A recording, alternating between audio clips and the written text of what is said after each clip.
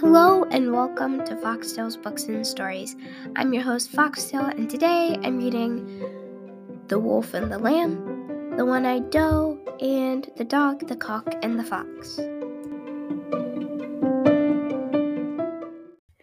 Okay, before we get into reading these, if I sound kind of weird throughout the episode, it was because I was just sick. And also, the reason why this episode is so late in the day it was supposed to be published is because I completely blanked out. The rest of the week I've been sick. So, at least today I sound better than I did before I can actually talk. Excuse me. And yeah, I really hope you enjoy this through the very bad sound of me still having some symptoms of being sick. But please have fun listening to this and share this podcast with friends and family. Your listening is very much appreciated. The Wolf and the Lamb. A wolf, meeting with a lamb astray from the fold, resolved not to lay violent hands on him, but to find some plea which should justify to the lamb himself his right to eat him. Then he addressed him, "Sir, last year you grossly insulted me." "Indeed," bleated the lamb in a mournful tone, "I was not then born."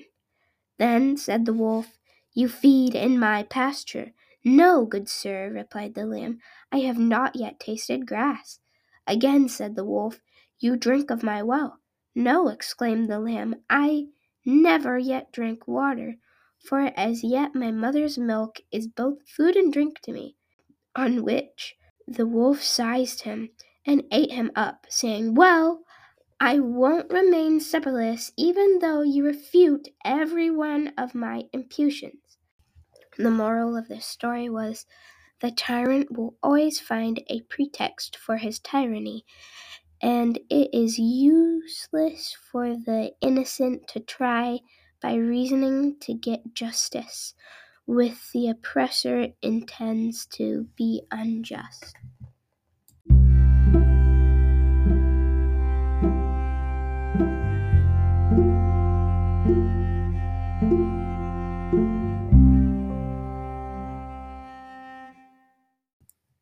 The One-Eyed Doe. A doe, blind of an eye, was accustomed to graze as near to the edge of the sea as she possibly could to secure greater safety.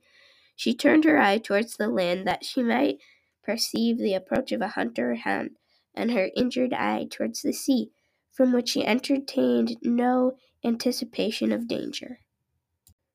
Some boatmen sailed by, saw her, and taking successful aim, mortally wounded her. Said she, "O wretched creature that I am, to make such precaution against the land, and after all to find the seashore to which I had come for safety so much more perilous." The moral of the story is, danger sometimes comes from a source that is least suspected.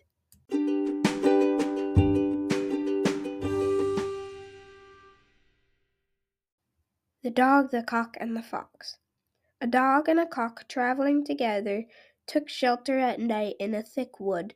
The cock perched himself on a high branch, while the dog found a bed at the foot of the tree. When morning dawned, the cock, as usual, crowed very loudly.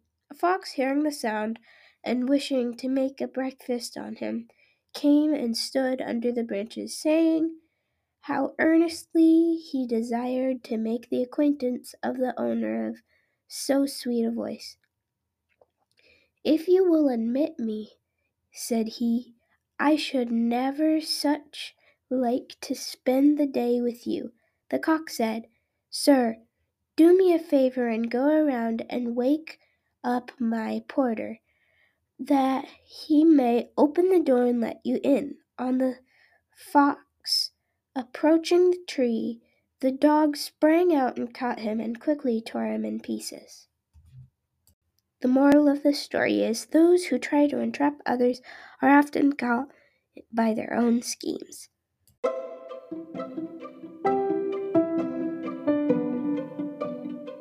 Thank you for listening to Foxtail's Books and Stories. I was your host, Foxtail, and today I read you The Wolf and the Lamb, The One-Eyed Doe, The Dog, the Cock, and the Fox. If you like this, please leave me a 5-star review, and if you didn't, please leave me a review that tells me what I should tweak about my podcast. Please don't be flat out mean, just tell me what I should tweak about it. If you have a story idea or a normal episode idea, please email me at foxtailpodcast1@gmail.com. I hope you're liking this Aesop stuff. Again, this is amazing. This is so fun, and I don't have to rate it, and it's super nice. Sorry that I was sick and it was kind of like bad audio this week, but I hope you still enjoyed it. Again, if you have any ideas for different episodes, please email me. Also, please share this podcast. That would be great. It would make me so happy if a whole bunch of people were listening and I could do more things like competitions.